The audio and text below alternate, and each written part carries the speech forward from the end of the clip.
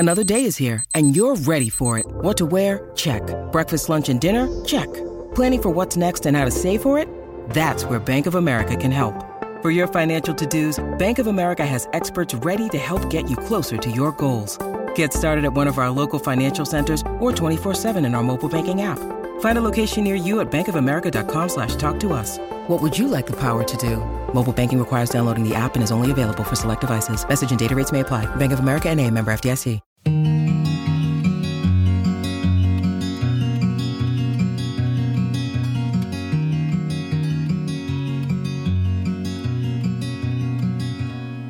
Hi everyone, and welcome to this week's episode of No Really, I'm Fine. And I have got my partner in crime back, Michael. Hi. Hello, how are you? I've been very lonely without you on the podcast. It's been very strange. I know. Well, it's just this extraordinary time, as people are saying, that we live in. It's just so busy, and life's just been just a series of roller coasters. For those that don't know, I not only look after our podcast, I look after a load of other podcasts for our company, and we've been changing to a new platform called DAX, which no one here needs to worry about. Basically, it's just a back-end thing who helps. We've got a new company which is associated with Global that helps us produce our podcast, which is really exciting news that we're joining the Global family, which is really exciting. But I've been sort of managing that for the whole company, so I've just been a bit busy. Yeah. It's been a strange time for us all, hasn't it? And me and Matt have been looking after the podcasts while you've been busy, but you're back now and we've finally done an episode together. Well, sort of, as much as we can, during this crazy time. But we've both interviewed doctors, haven't we? And both of them have a very different take on the coronavirus in terms of what they've experienced. So who did you speak to, Michael? Yeah, so I spoke to a doctor called Kishan Badalia, who he is on the front line at the moment, and he is doing an absolutely fantastic job. What was quite interesting was as I was speaking to him, he actually told us during the podcast, which I don't think he'd shared before, that actually for the last couple of weeks he's been dealing with a very mild, well, I don't think it was very mild, but he said a mild version of coronavirus, of COVID-19. And basically it's just, he was telling us how he's been coping, and actually he's just so positive. And I think it was really interesting for someone from this sort of medical background to actually tell us about how they've been going through dealing with COVID-19, being in lockdown, being away from the family, and how he's been trying to stay positive. He's been doing something called NH sessions, which is NH session, if that makes, which is NHS sessions. He's been doing this to sort of, because he's a DJ in his spare time, and I don't know how he has spare time as a doctor. But anyway, he's been Doctor/DJ. Hey, I'm intrigued. I know. So he talks about that. So we're going to start with that, and then we've got your interview as well, haven't we? Yes, so I speak to Dr. Radha, who is a very popular doctor, and she is also a broadcaster, and she hosts BBC Radio 1's podcast Life Hacks, and she has been offering lots of useful tips and advice about how to deal with your mental health during this crazy time and during this lockdown. She also discusses anxiety in depth and how, you can challenge your mind and change your mind into positive thoughts when you wake up and in the evening. And it was just nice to speak to her, because I found that some of her videos that she's been personally uploading on her Twitter platforms have been really calming to me, and it was just nice to speak to her, really. So it's a very different take from yours, Michael, in terms of she hasn't had coronavirus, thank you. But she has lots of experience with the mental health side of things and how we can all, get on with our lives as best as possible.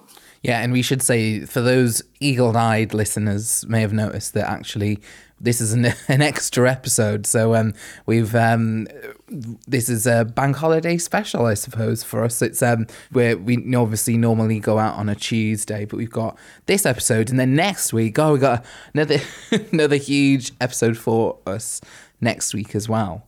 So we have very, very special guest, Megan Crabb, aka Body Posy Panda on Instagram. She is... I love her. Yeah, she's such a huge mental health name, like a massive inspiration to me, like personally as well. And so next week's episode is really exciting, but so is today's episode as well. So yeah, it's good to speak to, lots of different types of guests on how they're finding this time, whether it's, tips to look after your mental health from our doctors that we're going to hear from today, or, whether it's what to eat during coronavirus lockdown and, whether you need to care about it or not. And, yeah, definitely, because I'm sick of seeing online lots of stuff about, when I come out of lockdown, I'm going to be 100 stone or whatever, like this. And then people posting pictures of like really obese people and saying, this will be me after lockdown. And actually that's not funny. It's actually fat phobic. And that's exactly, what we talk about in next week's podcast. Yeah. So as well. So we've got two really good episodes. So, it's a real nice warm up into Mental Health Awareness Week at the end of the month as well. And hopefully we can find more time to chat, Michael, because I'm sure you are as well, but I'm missing our little studio sessions and seeing your face. So I know it feels weird. I'm currently sat in I'm in my mum's living room at the moment, and then because you've got I've seen on Instagram you've got a little room, haven't you now? I have, yeah. It just feels a bit echoey because I feel like I need to put a bit more furniture in here, but it's all right for now. Yeah. I've made it cozy. Anyway, without further ado, here's the episode for today. Enjoy.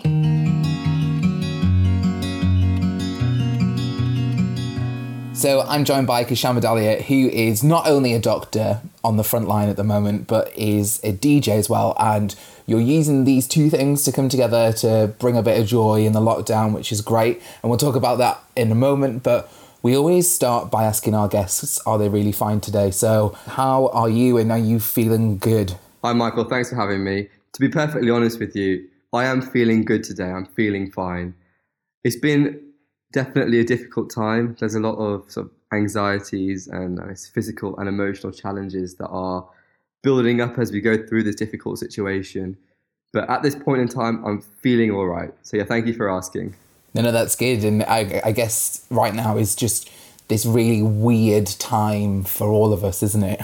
Yes. I mean, it's a situation that none of us ever could have imagined we'd be facing. It's unique. It's presenting so many difficulties. And I think over time, we'll heal, we'll get better. But yes, we need to be completely aware of our physical and mental health just so that we can get through this together.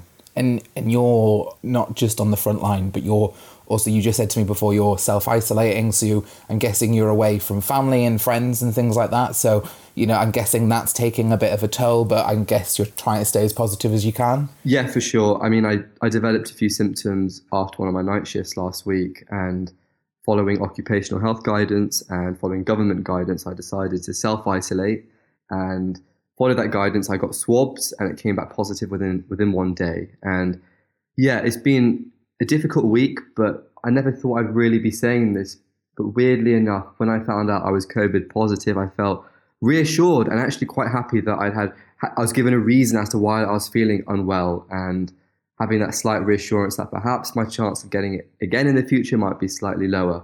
But on the flip side, I have these worries and anxieties that every day is different, and I could easily fall more and more unwell.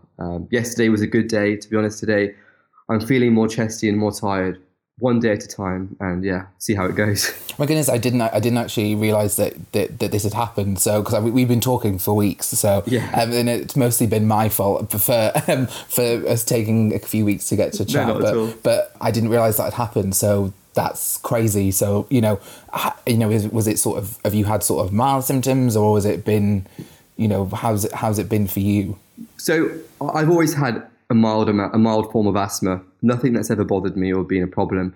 I manage it with inhalers every now and again. I also suffer with hay fever around this time. So when I started to get a bit of a sort of a chesty cough and sort of difficulty with breathing, which was very, very mild, I just put it down to being hay fever or asthma. But then when I thought about it after my night shift, I thought, you know what, let's play this safe. And they were just mild symptoms. But then before I knew it, within sort of 24 hours, I developed a head cold, which got worse over another 24 hours. And then that resolved. And then the chestiness and shortness of breath kind of ramped up a little bit. I went for a walk around my garden and I was feeling very tight-chested. And that's where I started to become more worried. But yeah, mostly mild symptoms, no fevers just yet. I think I had one temperature spike on one occasion, but other than that, feeling pretty good, just feeling a bit tired at times. So yeah, nothing to complain about just yet. And I guess suppose it can really take a bit of a strain on your mental health, because obviously I know I am a journalist and I live in this media world, but obviously everything you see in the media, it creates this sort of hype around coronavirus and COVID-19, all that sort of stuff, and it really does start to play on your mind, doesn't it? And when you find, I can only imagine if you found out to become positive, you sit and the first thing you think is all of the things that you've been seeing going online and things like that. For definite, and I think in some ways I feel like I'm in a slightly more privileged position. I've been able to go to work every single day and work with my colleagues who I consider my friends. So I've had that social interaction inside of work. Now, I can't even imagine what it's been like for people who've been stuck at home in isolation. Just being on your own and not being able to do your daily activities is incredibly claustrophobic. I can't imagine what that's like. But for me, myself, seeing sort of the media hype around COVID, but also seeing how my patients have reacted to it, some very, very badly.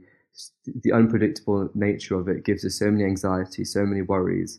Having to break bad news to family members is incredibly heartbreaking. So yeah, we have that level of strain as well. And I guess my main fear at this point of time is the unknown, not knowing how I'm going to develop over the next few days, but also for my friends, family, and my colleagues who I'm very close to. And if they were to fall ill, we don't know what would happen. Got it. And it just, I know it can, you sound when you're talking so really positive, and I guess, and I mean, I just suppose simply how do you stay so positive? Like, you're talking about, these horrible situations where obviously people are dying and it's a really sad time, and you've got to be on that front line of saying that. I mean, first of all, absolute hats off to you, because, I just know I don't have that strength in me to do that. So I'm just wondering how you actually managed to build that strength to do that sort of thing. I think I've faced so many challenges over the last few weeks. There's times where I feel incredibly low, worried, emotional, and there are certain people I reach out to, like sort of my mum, my dad, to give me some reassurance, but also talking to those who I work closely alongside. So I do consider myself to have quite a good sort of social support network in that way. But I have to be honest with you, I have to keep sort of pushing and coming up with ideas, keeping myself busy in order to keep my spirits up. And this is why I've created this project called NH Sessions, to sort of lift spirits. It gave me a release outside of work to post daily videos of creatives, but also to keep myself entertained and sort of stimulated and sort of enjoying the things at home that I used to enjoy out, like gigs or concerts or whatever. But also now I realize it's having a positive impact on sort of the wider community. And, it's giving me something productive and positive to focus on. And that's what's making me feel good right now, despite all the negative things that are happening around the world. You're also a DJ, and I guess I would love to say your spare time, but where does a junior doctor find spare time, right? In your spare time, you're a DJ, and you've done a lot of stuff. You've done things with Radio 1 and various things about that. So this NH, am I saying that right? Is it NH? NH sessions. It's going to get me because everyone is saying NHS sessions. Tell me a little bit more about that and what you've been doing. Right, so yeah, I guess I've been DJing since I started university. I've always loved music, always been playing sort of saxophone, play the clarinet and piano in bands. Going to university, I was exposed to this massive nightclub, this partying culture. I mean, I didn't go out that much, but I thought it was pretty cool whenever I went out there. And I thought, you know what, let's put my sort of music knowledge into something a bit different now. So I got into DJing, played a few gigs here and there. I got involved in a student-led record label called New Street Records, where we sort of gave artists career springboards and developed sort of the experience of the team within New Street Records to help them get careers within the music industry, which is such a mysterious business. And going from there, I just sort of developed my DJ career in parallel to that, entered a few DJ contests, and I won one. I entered one that was incredibly life-changing, actually. And it was run by a festival called Tomorrowland. And from there onwards, I kept going with it, graduated from med school, and here we are today. I'm sort of releasing remixes for artists. I'm on the radio from time to time doing guest mixes and playing some cool gigs. I mean, I did say it before, how do you find the time to do this as well as, because I'm guessing if you're a junior doctor and you technically still are studying, if that makes sense. So I suppose they say that you're still studying for like forever when you're a doctor, aren't you? So how does that work? I mean, yeah, you're right. You're spot on there. Medicine is lifelong learning. It's inspiring actually to see the consultants who are incredibly senior still learning and loving to read research papers, then sharing it with us. So yeah, you're completely right there. To be honest with you, I graduated less than a year ago. I graduated in July, and I started working in A&E for 4 months, then a respiratory ward, 2 incredibly full-on and busy jobs, which I absolutely loved. But then following from that, I found it quite difficult to manage time. So I would go through phases of being able to do music and not being able to do music. I also had to focus on my own health, like gym and exercise, just to keep myself feeling positive and just as healthy, really. So to be honest, in the last 9 months, I've not really had a great deal of time to do it. But I guess it's I've been doing this for a few years now, and it's just those small steps that I try and achieve over a long period of time that I suppose helps me make progress. So it's not something that I'm doing every day or even every week. I'm doing it every now and again, but I try and goal set and set myself realistic targets so that I can manage my time in that way. And I suppose the other thing is, you mentioned about it before, is keeping yourself just pushing on, which is great. But I was wondering, actually, do you feel that actually there might be a time when that runs out, and if you thought about how you might be able to manage yourself when all of this is over? And it's probably not going to be over for a long time, but when this starts to sort of normality comes back, do you think, are you sort of looking forward to that yet, or just thinking about right now?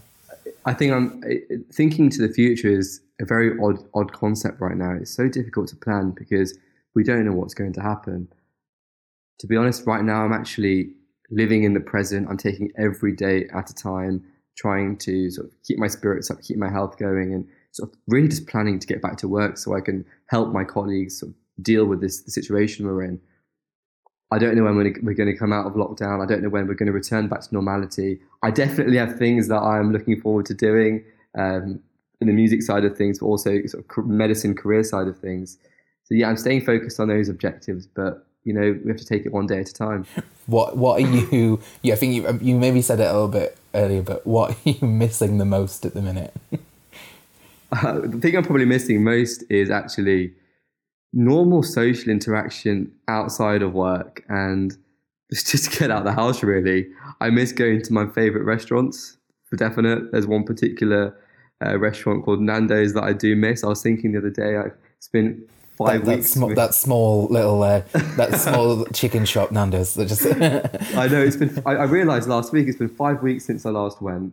Definitely a world record for me. I think I must go at least every 2 weeks with my best friends on a Friday night or a weekend, maybe even 2-3 times at the best of times.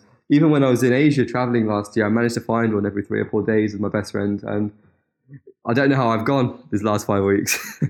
No, well, I thought you might have said missing sort of you going out and going like to the clubs and doing like the DJ sort of stuff, because that is what I am missing. Like, because I live in Liverpool, and Liverpool's Liverpool's clubbing scene is just incredible, and we were sitting going, get us back to Superstar Boudoir, which is like one of the big clubs in Liverpool. We're like, get us back, we need it in our lives. But that's what I'm missing. But yeah. So just briefly, I don't really want to dwell on the negatives too much, but obviously at the moment you're going through having COVID-19, or is it right? This is something you can clear up for me. Is it COVID-19 or is it coronavirus, or what's the difference? Because I don't know. Basically, we've got coronavirus is a group of different viruses. There are different types of viruses. So, for example, you might know the flu. We've got influenza, and within these there are different strains. So, COVID-19 is a particular strain of coronavirus. That's probably the best way of explaining it. So COVID-19 is the I do know this. So is what essentially that you're going through right now, and you've been having the mild symptoms of that. So I mean, I didn't really want to dwell on it too much, but if you're able, I don't know if it might be useful for some of the people at home, because I feel like because there is this uncertainty around what, there's this a lot of fear. So so obviously I suffer really badly from anxiety and depression, and the thing is with anxiety, my co-host Gemma, she's really struggled because of the actual anxiety of actually having COVID-19. So I don't know if it's very useful. I think this is so useful for our listeners to hear possibly a little bit about what it's physically been like for you to live with COVID-19 right now. Physically, it's been quite difficult. As I mentioned before, when I was first developing symptoms, I was a little bit nervous because I realized actually possibly I've been in contact with other colleagues at work during my night shift who, I guess there are other colleagues who may have passed it on to me. I'm not sure at what point I caught it, but towards the end of the shift, I developed a slight cough, and you have these fears about, have I got coronavirus? Has one of my colleagues got it, and are they going to fall ill soon? And we just don't know who's giving it to who. So there's this worry around who's going to fall ill. I suppose living with it, I then got swabbed, and when they told me it was positive, I was slightly reassured. My symptoms were mild, had a bit of a head cold, and I was reassured for a few reasons, thinking my chance of getting it again might be lower, but then again, we don't really understand this concept of reinfection so well just yet. But then on the flip side, immense anxieties. I've had days where I felt good. I wake up feeling bright. I remember my sister once calling me in the morning saying, "How are you doing today?" I said, "I feel brilliant." She was very happy for me, but then hit 3 p.m, I suddenly started to dip, felt very, very tired, felt very weak, very chesty, very breathless. And this cycle repeated over sort of 3-4 days. And I've just begun to realize how unpredictable this course of coronavirus is. I'm currently on day 10, and I'm due to go back to work on Sunday, having done sort of a 7-day isolation. But I definitely don't feel well enough to go back. I feel very, very fatigued, and I've spoken to my consultants who are very, very supportive, and they said, look, if you're not feeling well, don't come back. Despite these rules around how long you should self-isolate. We don't know the course of this disease. People are saying you can be much more unwell after day 10, things like that. So I think it's very individual. Let's just see how it goes. I suppose for you're lucky because you are on that front line and you are, where it is happening, the fact that you've been able to catch it, to be able to discover that you had coronavirus possibly quite early on, then actually that's been a bit of a blessing in disguise for, I suppose, because you were able to catch it quickly, but also that once you're feeling better, there's probably a sense of relief there knowing I've had this, so actually I can go back and do the work that I need to be doing, if that makes sense. Yeah. It's a very, very difficult time. I am anxious about going back to work. I don't know how it's going to play out. I think there's a lot of factors to consider. Self-isolating, maintaining that social distance from colleagues. But it gives me a lot of sort of worries and anxieties for those who are around me, not just for my own personal health. I think it's those who are around me I'm actually most worried about.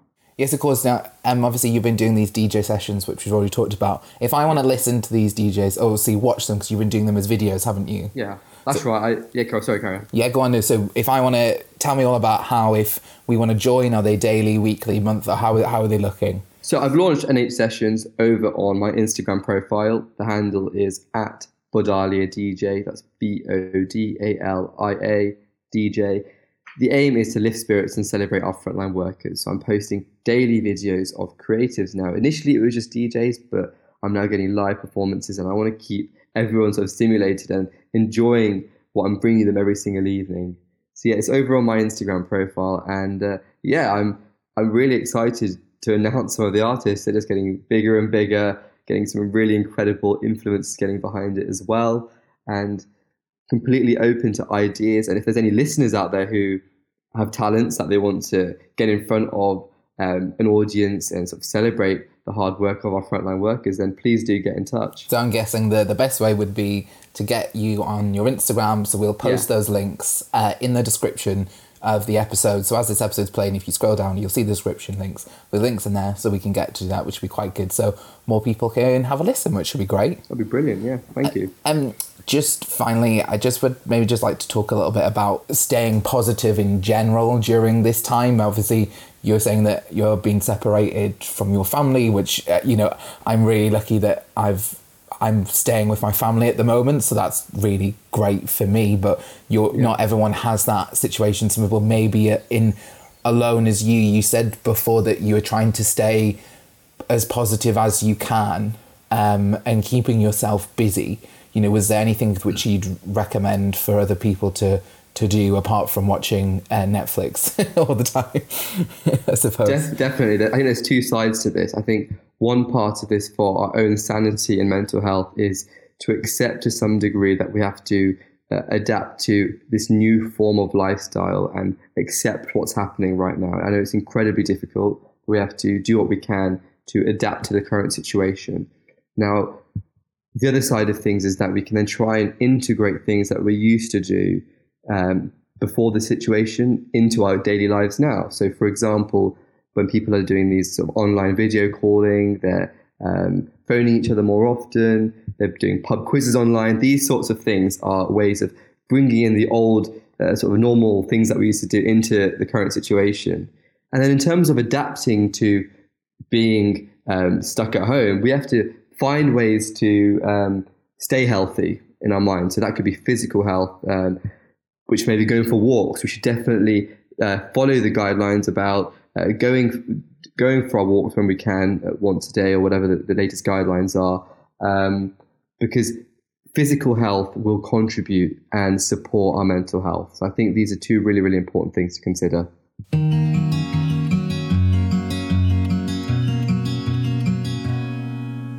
Good morning, Radha. Thank you so much for joining me today.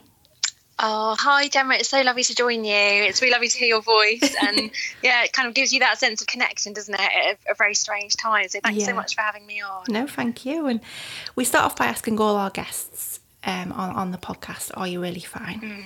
Hence the name. So are you really fine today, Radha?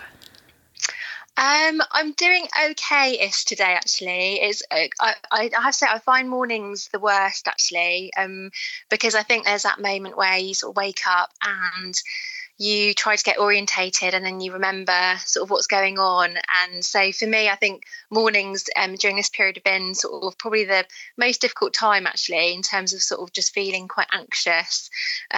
So I've been trying to sort of work out little steps and little things that I can do for myself to get myself kind of going in the morning. So yeah, I'm doing okay. I think, like everybody in this period, you go through different phases, don't you? So initially, when it first started, I was very much in kind of proactive, right, what can I do type phase. Then I went through a bit of a sort of shock phase, and then a sort of angry phase, and now I'm sort of like, okay, what's the reality? So I think it's and that can be from day to day, but also just from moment to moment, I think I'm finding, just like a lot of my friends are as well. It's interesting how mornings affect you, because for me it's the other way around. It's more the evenings, because I find I can be really busy throughout the day, and then when it comes to time to relax, I feel like that's when, perhaps for me, more negative thoughts are allowed Yes. to come into the mind, really, because you've not got much to do. Yeah, that's true. And I think it's really interesting, isn't it? I think all of us are, well, we kind of having the opportunity to reflect on, you know, what actually affects us and when, and what we can actually do and who we are. Because I think sometimes the conversation around mental health or emotional well-being, sometimes it can become quite generalised. And I think actually at this time, although it's really challenging, there is an opportunity, like you say, for us to sit down and go, okay, who am I? What's my mental health doing at the moment? What things do I find challenging, and what times do they occur? And then kind of take the opportunity to think, okay, well, if that's what my sort of mental health sort of well-being profile, if you like, looks like, my individual one, then what can I do, and what kind of tools can I use for myself to help myself? And that's why I think, you know, podcasts like yours are fantastic, because they really just help everyone share and learn and listen to each other about what might help them. So I know I've actually written a post for evening sort of anxiety, because a lot of people were saying to me after I posted my morning one, they're like, can you do one for the evening? Because that's when I find it most challenging. So you're definitely not on your own in that, Gemma, at all. Yeah. Yeah. Well, I've been following your Twitter quite closely since we entered lockdown, and it's fair to say or describe it as perhaps an encyclopedia of knowledge and useful tips. There's so much information on your Twitter, and it's really helpful, and it's certainly helping me, and I'm sure it's helping thousands of others. And the one main theme that seems to be coming up, you know, as your one piece of, you know, crucial advice is the 5 C's. So do you want to talk to me a little bit about that? Yeah, definitely. Thank you for your lovely words. It's actually helping me too to sort of all the posts that I put out are often things that I'm going through myself, or my friends are, or my family are. So it's really lovely to hear that. Thank you. So basically, yeah, the 5 C's. I was doing quite a lot of interviews. I was writing little notes in my notebooks, just preparing for them, and I noticed that quite a lot of them started with C, and I was like, okay, what's in this? Could I make a sort of simple kind of sort of template or tool for people to use? So yeah, my 5 C's are control. So trying to work out what you're in control of, and obviously in this situation it can feel like we're not in control of anything, but actually that's not true. So how can you create that sort of sense of control? So obviously following the medical advice, doing what you can in terms of making practical plans is also really helpful. So focus on the things you are able to control in your day-to-day lives, and that will help reduce anxiety. But also focusing on then the flip side of that, so things that you're not able to control. And there are plenty of those at the moment. So even writing a little list of those, and when one of those comes into your head and starts worrying you, you can look at your list and say, okay, I can identify this thought as something that I cannot control at the moment. So then what can I do to let go of that? It might be distracting yourself with some music or art. It might be visualization, where you're actually letting go of that and visualizing letting go of that, or breathing exercises, something like that to let go of that. So control is the first C. Second C is care. So it's all about showering, getting dressed, basic self-care. Third one is continuity. So that's all about creating little touchstones in your day to create a sense of normality when everything is very changeable, to make you feel like there's some sense of grounding. The fourth C is creativity. So that's all about using painting and art and nature and gardening and whatever else you want to do to actually create space around your thoughts and feelings and take you away from those. And the last C is compassion. So that's all about kindness to yourself if you're having a really tough day, or being gentle with yourself. And also, obviously, at this time, really important, kindness to other people, because we know that helps not only other people, but it also helps our own mental health and our own self-esteem as well. So they're my little 5 C's. And have you found that you've been personally following these as well?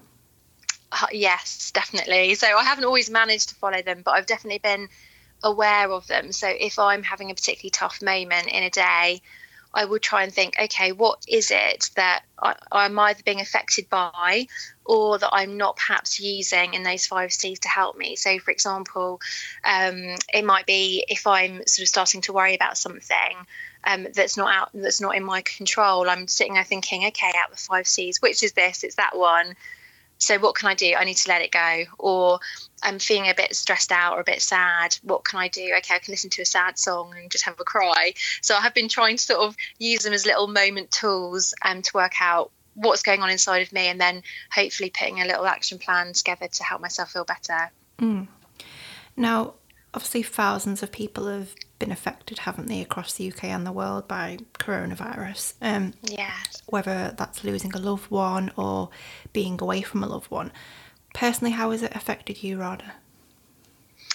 So I think on a personal level, it's definitely made me reflect on my own sort of psychology and how I handle things, and my reaction to sort of stress and change. And I definitely I'm learning a lot about myself in terms of how I react, and the sort of the things that help me, and the things that perhaps the patterns that perhaps are not so helpful. So I've always been someone who likes to plan and likes to have plans in place for the future, and sort of goal setting.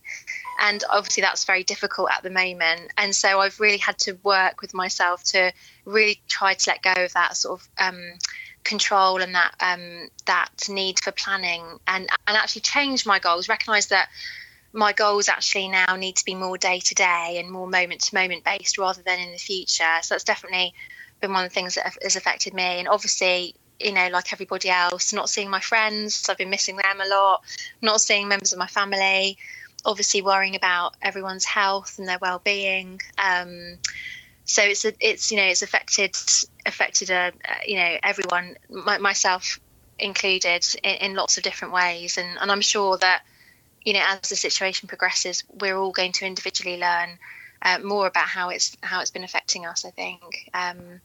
One of the things that I have found really comforting is, though, that, you know, our focus has been a lot more on kindness and community and connection, and also on those things for well-being that actually are pretty much accessible for all of us, and actually really going back to sort of basics about well-being. You know, how can nature or music or art help us with our mental well-being, and how can we help each other? And I think those things, I'm taking solace in those things, and I'm finding those things a big comfort right now, in the midst of obviously lots of challenge and lots of grief and sadness and uncertainty. I mean, I've noticed that as well. I feel like the world's becoming a bit more positive, even though there's such a weight of negativity on it at the moment. I feel like, especially on social media and when you go out for walks, just people just seem to be saying hello more, or being a bit more open. And in a way, it's whatever way you look at it, it's sort of sad, isn't it, that a pandemic has not caused that, but it's took a pandemic for people to be nice. But I suppose that just depends on where you're from in the world, I guess.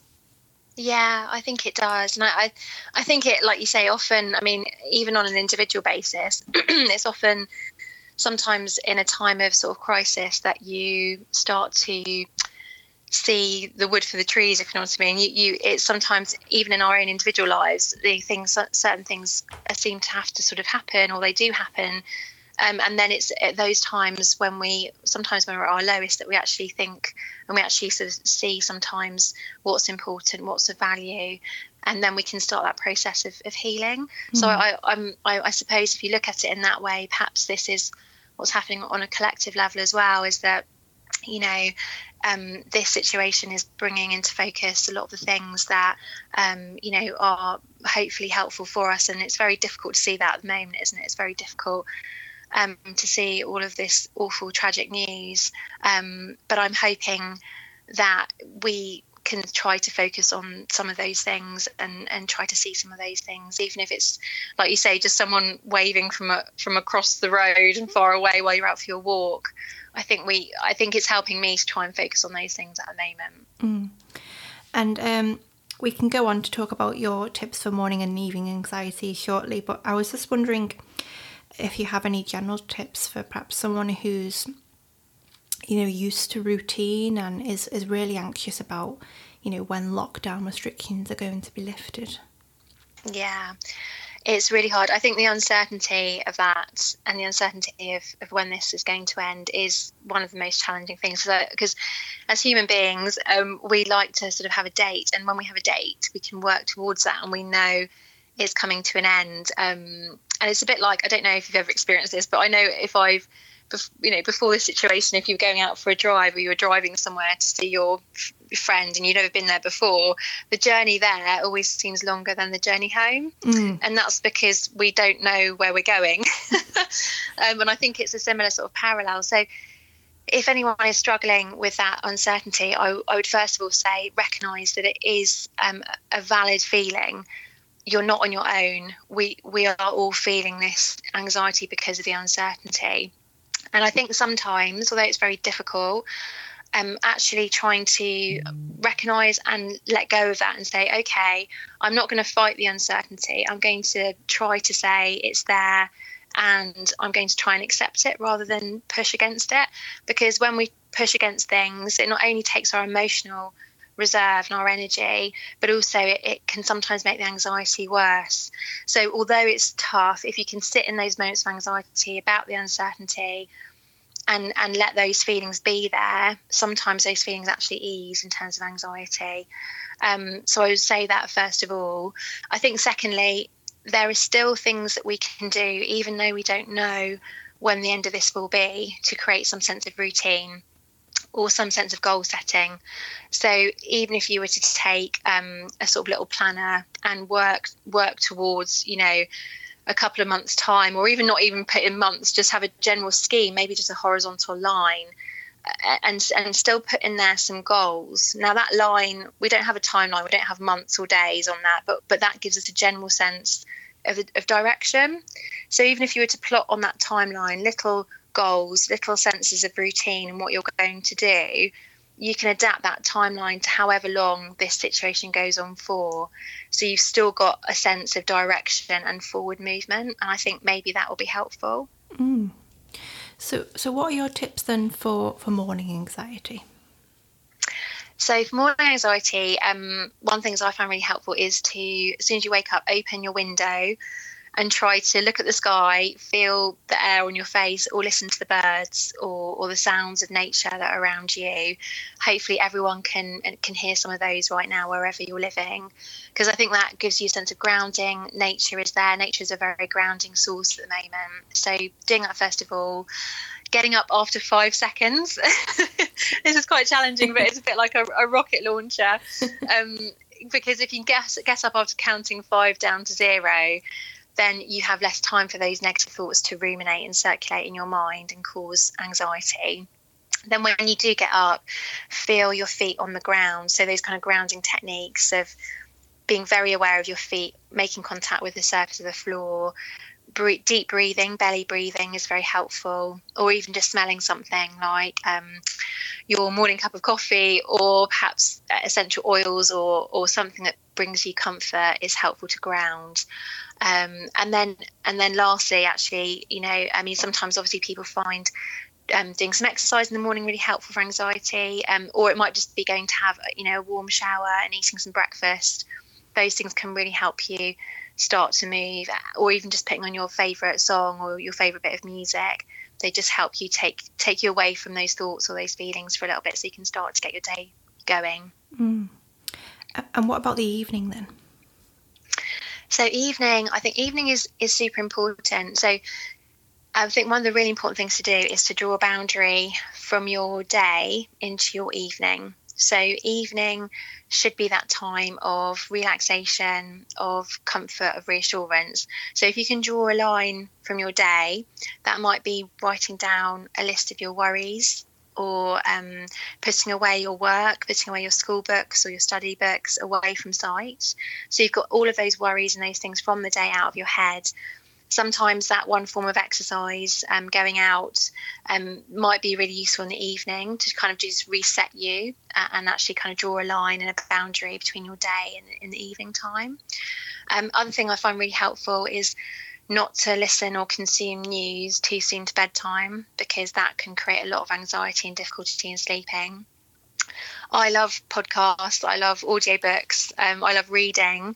So again, doing something like that every night to take your mind away and into a different story and a kind of a different world is helpful.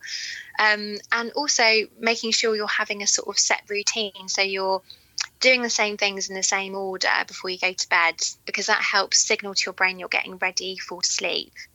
And if you do find, that sense of loneliness at night, then kind of choosing one or two friends perhaps who you text or you ring in the evening as your kind of touchstones, just to have a little chat before you go to sleep, to hear a human voice, I think also can really help with anxiety. So there are a few of the things that I sort of found useful or shared with other people. And what is the thing that you've been doing the most, Radha, in the evenings that have helped you? So for me, actually, it's a bit of a strange one. It's having a bath or a shower.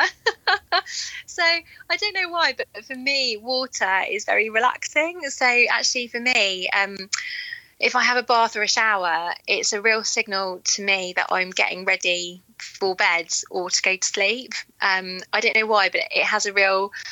Maybe it's sort of a symbolic thing. I'm just sort of letting go of the day, and it's nice and warm. Obviously, using lovely shower gels that smell nice or something else in the bath really relaxes me. So I think that's my top tip, is to have a bath or a shower. Oh no, I love a bath. Love a candlelit bath. Yeah, exactly.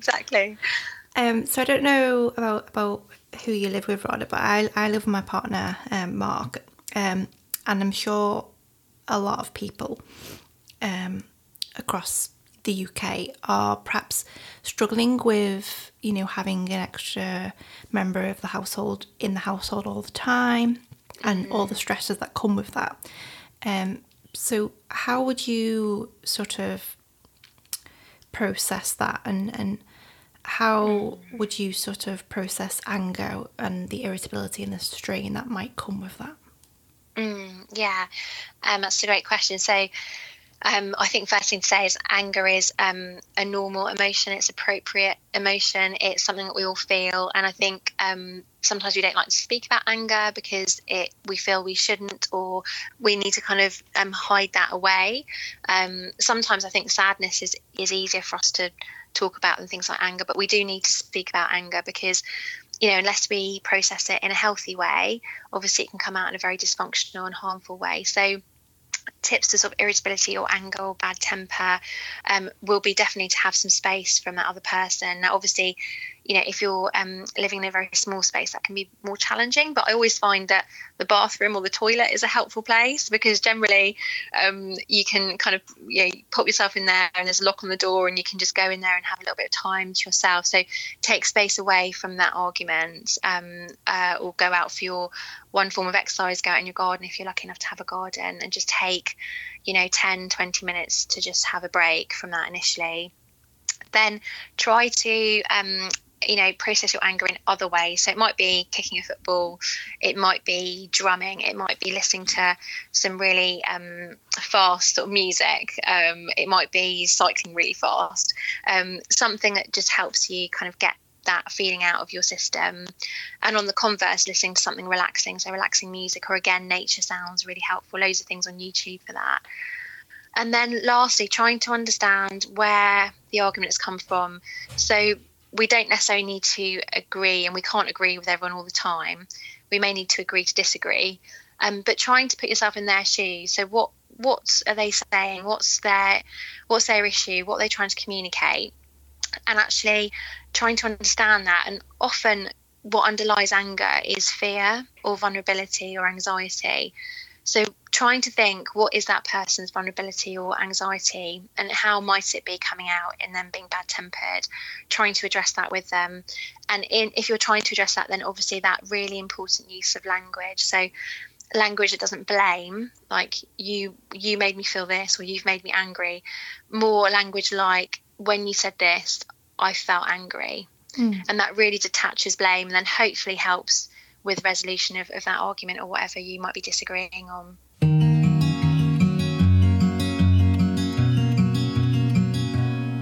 Obviously, there's going to be a range of emotions coming up, isn't there? Anger, stress, fear, or perhaps creativity on the other side of the scale. What's been, would you say, the emotion that you've experienced the most during lockdown? Probably the emotion that I've experienced the most is probably anxiety, actually. And I think it's a very, and I suppose that's sort of fear, isn't it? And I think it's from what I've seen, just online or who I've spoken to, or in my broadcasting, I think that seems to be the sort of the emotion that's most there at the moment, most prevalent at the moment. That may obviously change as things, the situation changes. But I think because our whole world has changed, that sense of safety and recognition and control in grounding is very difficult. And I think anxiety and fear is probably one of the most prevalent emotions. And I think it's very important to recognise that fear is appropriate and fear has its place. It's a basic survival kind of instinct, but also that obviously it then can become overwhelming, and it can then lead us to not only sort of have damaging effects on our health, but also it perhaps sometimes isn't helpful in terms of actually getting us to where we want to be. So I think recognising that is useful. And again, there will be some people who will never ever experienced anxiety at this level before. So trying to help each other work out strategies to use in those moments to deal with anxiety, I think is helpful. And I think that's where I've been finding comfort, is lots of people are sharing what they're using to help others. Yeah, and we'll come on to that in a minute. I just wanted to touch upon, though, with you, perhaps the anxiety and the stresses that parents are feeling right now, because they're suddenly faced with this new challenge of homeschooling. And before coronavirus, it was, the debate of mental health versus children's education was quite prevalent, wasn't it, in the news? And I suppose that's even more prevalent now, the fact that, some children are potentially facing a delay of the GCSEs or A-levels, and they're dealing with the stresses of that. But then much younger children, how do you sort of balance them learning with also protecting their mental health? And that must be tough as a parent. Yeah, absolutely. So I'm not a parent myself as yet, but definitely my sisters are, and my friends, obviously a lot of my friends are as well. And so I've definitely heard from them that sort of challenge that they're experiencing, plus obviously on top of them, some of them working as well, and obviously trying to manage their own mental well-being. So one of my feelings about that is that actually, in order to learn, children need to have good mental health and good emotional well-being, and so actually they can't learn anything unless they feel safe and that they're able to express how they feel and they're being heard. So I think really that foundation, the starting point is mental and emotional health and well-being, and there are lots of things that obviously parents can do. They're facing a really tough job at the moment. I would say to all parents that you're doing an amazing job. You don't have to get everything perfect, and I'm sure that whatever you're doing is enough. So I think that's important to say first of all. But things that parents can do are actually, obviously depending on the age of the child, is to really ask them how they are, really listen to how they're feeling, create that environment where their children can feel like they can come and tell them anything. I think that's the most important thing. Encourage them to connect with their friends online, encourage them to have goal setting, even if that's very small goals. It's really important. And also, at school, children get a lot of their sense of self-esteem. Peers congratulate them, teachers congratulate them, and they can feel a lot of good sort of self-esteem and self-belief at school. So again, trying to instill that in them and saying well done to them is really important. And I think obviously dependent on the age of the child, of course, but also telling them how you're feeling as a parent, not necessarily everything obviously, and it will depend on that child, that individual child, how much you share, but explaining that we're all feeling the same things. I think children respect that, and then children feel safe and they feel comforted that they can actually also tell you when they're feeling worried or sad.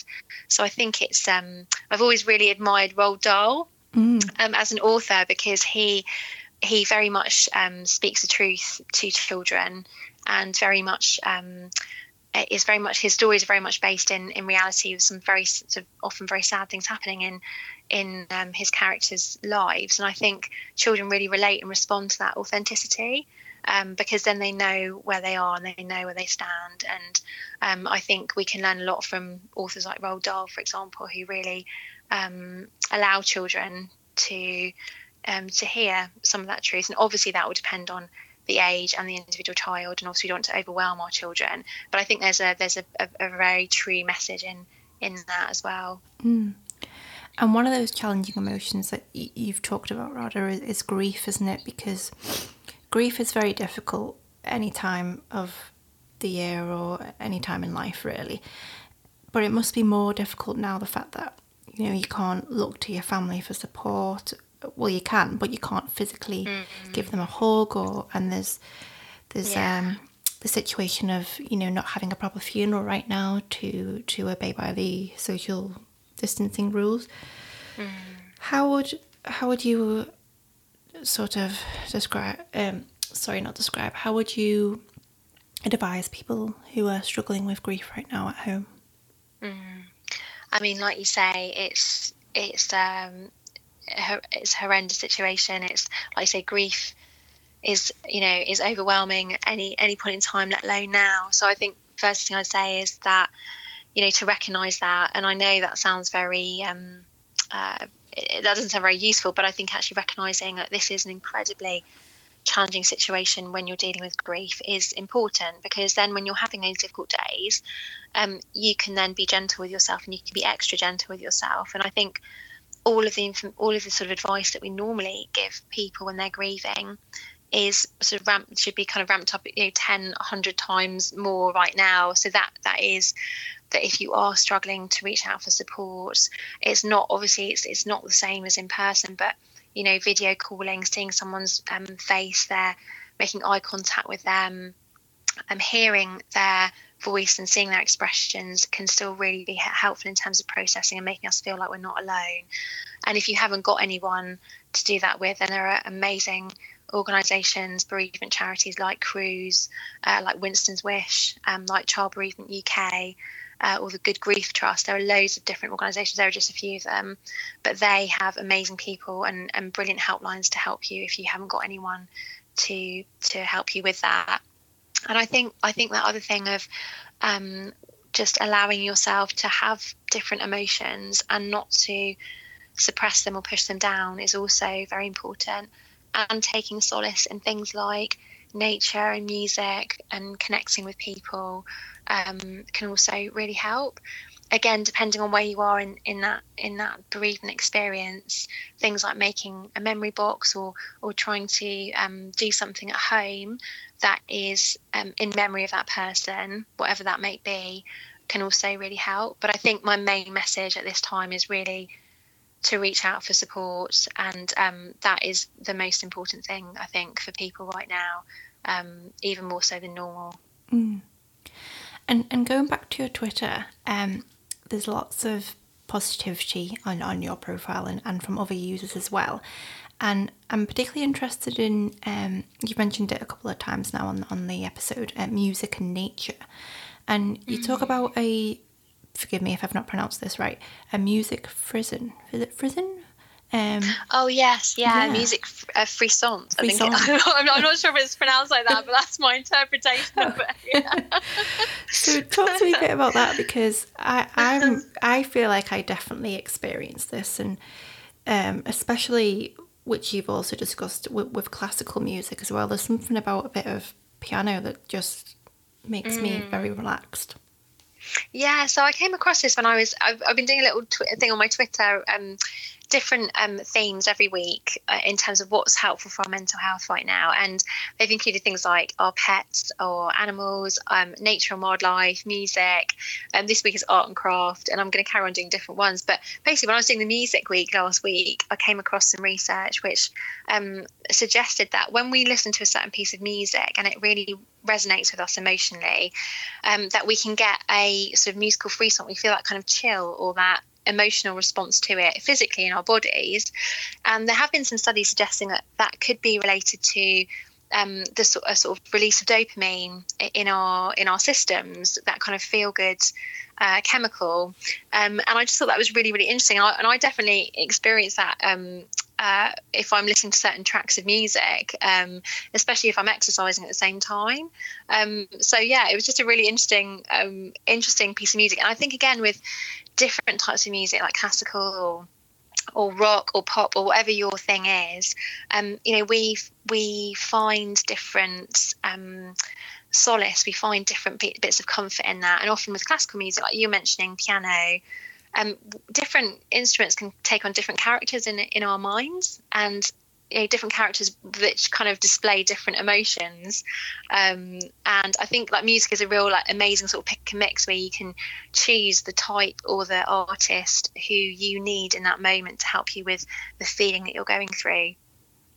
Definitely. And you mentioned you're going to be looking at a new theme each week to help with mental well-being.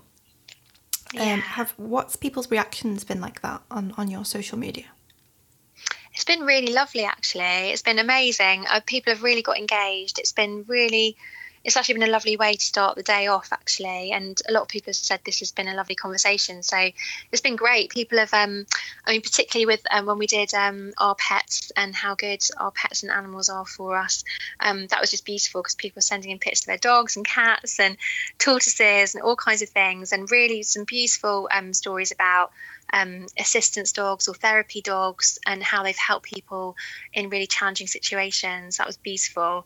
And then the wildlife one again was fantastic, because of all the, it just showed how much enthusiasm and how much love people have for nature. And I think nature is a real sort of saviour at the moment. And the music one was just wonderful, because everyone was sharing their different tracks and artists, and it actually was a real sense of community and connection. And again, that is also part of it. It's like when you share these things, you're actually creating connection, and at a time when actually we're obviously, having to stay away from each other. So it kind of had loads of different benefits, but I loved it. I found new artists, new tracks. It really has opened up my mind as well. So I've been really enjoying it. And it's a good way to make new friends as well, isn't it? New virtual friends. Yeah, I've come across some amazing people doing amazing things, and amazing organisations who are just doing wonderful things. And you think, wow, it really does, in a time of real difficulty, it really does help you see the sort of the good bits in life and the wonderful people, and it really helps you, I think, in that way too. And finally, Radha, what's the first thing you're going to do when lockdown is over? Oh wow, that's such a good question. Oh my gosh. It might be many I love things. That. Actually one of my friends was saying the other day that she's making a list of all the things she's going to do, which I think is wonderful. I might do that. I haven't done that as yet. Do you know what? I think I'm going to go out of the front door and I'm just going to shout for joy. And literally just let it all out in that way. And then I think I'm going to go and see the members of my family that I haven't been able to see, give them a big hug.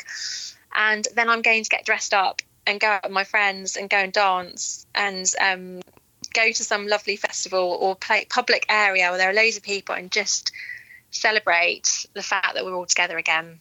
That sounds like a very, very good plan. Yes. And even when I talk about that, it's actually making me quite emotional to think about it. So yeah, it will happen. It will come. It will come. Yeah. But the fact that we've been deprived of these simple things for so long almost makes you appreciate them more.